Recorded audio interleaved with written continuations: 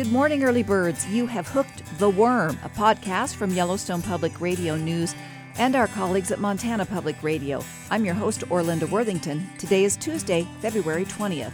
Another attempt to clean up asphalt from the Yellowstone River begins. A plan to outsource training in the Department of Health could close the doors for other businesses.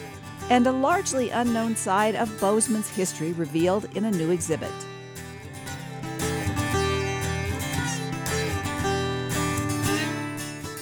We begin this morning with the state of Montana filing its appeal to the Supreme Court over a youth-led climate case. Montana Public Radio's Ellis Julin has more. The appeal in the Held v. Montana case comes after a district court ruled in favor of the 16 youth plaintiffs last summer. The court found that the state's energy policies violated the plaintiffs' constitutional right to a healthy environment. In January, the Montana Supreme Court ordered state regulators to consider climate change as part of their permitting decisions while the appeal plays out. The state reiterated its argument that Montana is not singularly responsible for planet-warming greenhouse gas emissions, so Montana alone cannot remedy the young plaintiffs' harm. The appeal also argues Montana's Environmental Policy Act doesn't give state agencies the power to address climate change or how it's harming young people. The plaintiffs now have until mid-March to submit a response to the state's opening brief. In Missoula, I'm Ellis Julin. An oil and gas developer wants to build new carbon dioxide storage in southeastern Montana. Yellowstone Public Radio's Kayla DeRoche reports. The U.S. Bureau of Land Management opened a public comment period Friday for a carbon sequestration project proposed for Carter County along the Montana-South Dakota border. Denbury requests more than 100,000 acres of BLM-owned underground real estate to store carbon from its 105-mile pipeline, which connects a Montana oil field and a facility where it processes carbon into oil.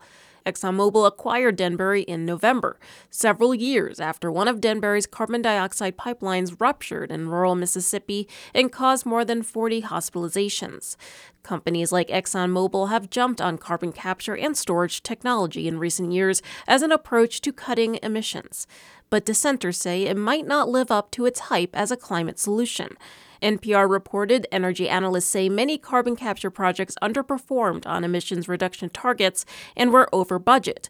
Safety advocates also voiced concern and say gaps remain in federal regulations. Neither the BLM nor Denbury were able to provide interviews by deadline. BLM is holding an informational meeting on the proposed sequestration project on March 5th in Ekalaka. The comment period ends on March 18th. In Billings, I'm Kayla DeRoche. On Friday, Phase 2 of a plan began to clean up the Yellowstone River downstream of a Montana rail link derailment that spilled thousands of pounds of oil-based asphalt material into the Yellowstone River last summer in Stillwater County. The plan is to conduct an assessment and cleanup of the riverbank this winter and early spring, conditions allowing. Another cleanup is also slated for this summer. So far, cleanup crews say they have recovered more than an estimated 236,000 pounds of asphalt. Authorities will hold a public meeting on the cleanup February 29th in Columbus and online. A Montana district court judge struck down a proposed subdivision in Broadwater County, claiming there is not enough water to support the development. Montana Public Radio's Najifa Farhat has more details on the ruling.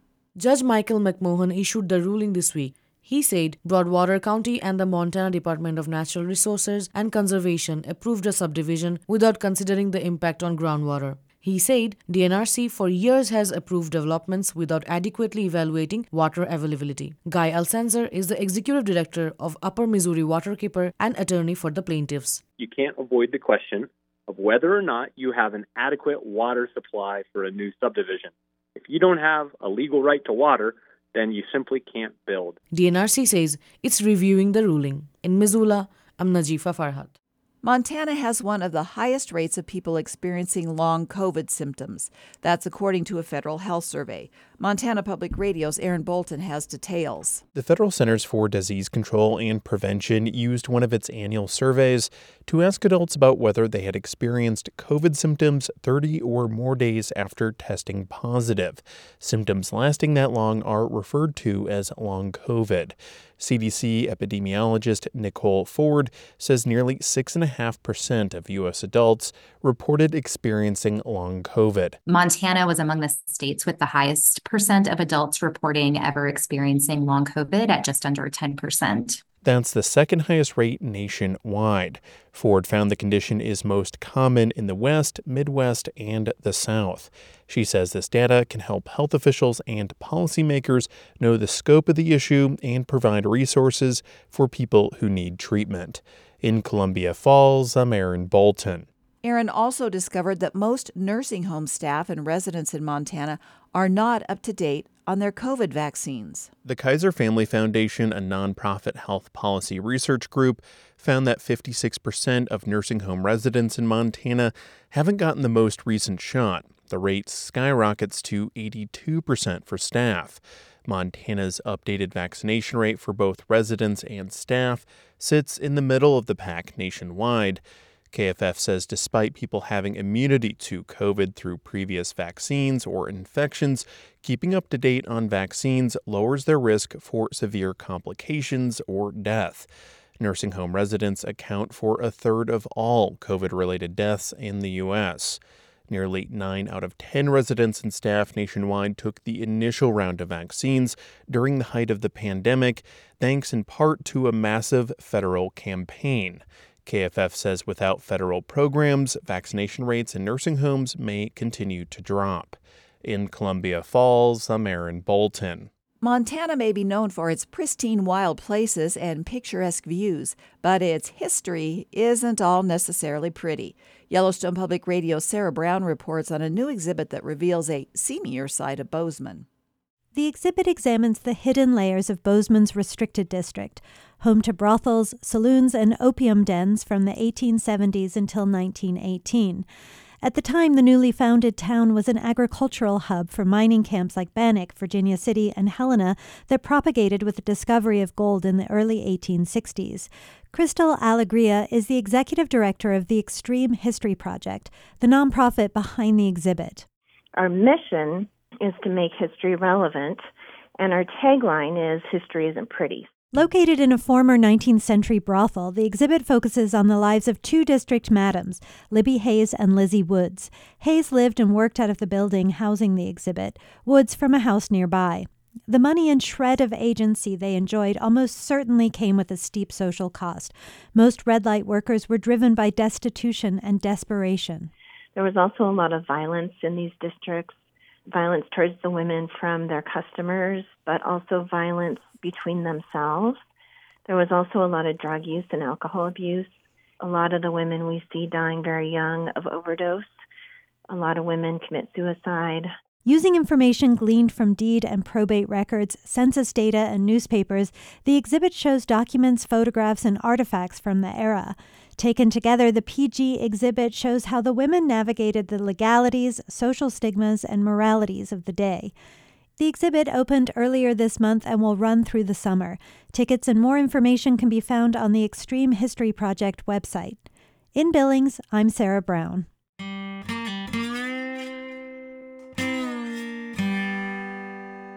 State health officials are negotiating a contract to run job training services for low-income Montanans with a Virginia-based company. Montana Public Radio's John Hooks reports local nonprofits who currently provide those services are worried they will have to close their doors. Low-income Montanans who receive financial assistance, like the SNAP program, are required to enter job training programs. For decades, those programs have been administered by a cooperative of more than a dozen local nonprofits around the state. Dakota Stormo sits on the board of Career Futures in Butte, which offers that job training. Before working with the nonprofit, he was 20 years old, without a job, and with a 6-month-old child to take care of.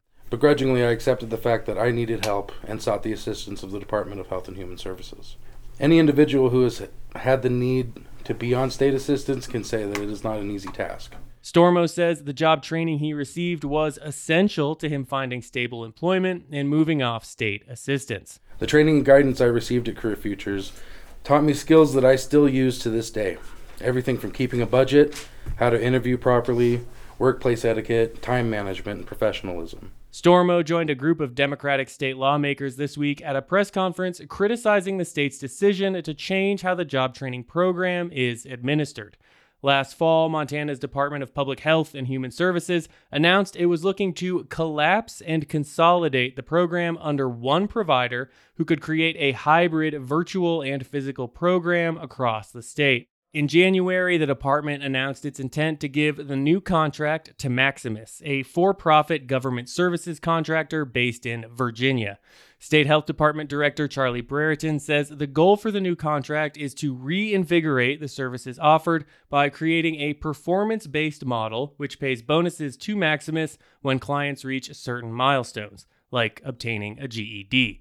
But critics say the old model works fine. And they worry the new performance model, focused on outcomes, will lessen care and force local providers, particularly in rural communities, to shut their doors. State Representative Mary Cafaro, a Democrat from Helena, was also a client for job training when she was a single mother of 4 fleeing an unsafe situation with an ex-husband.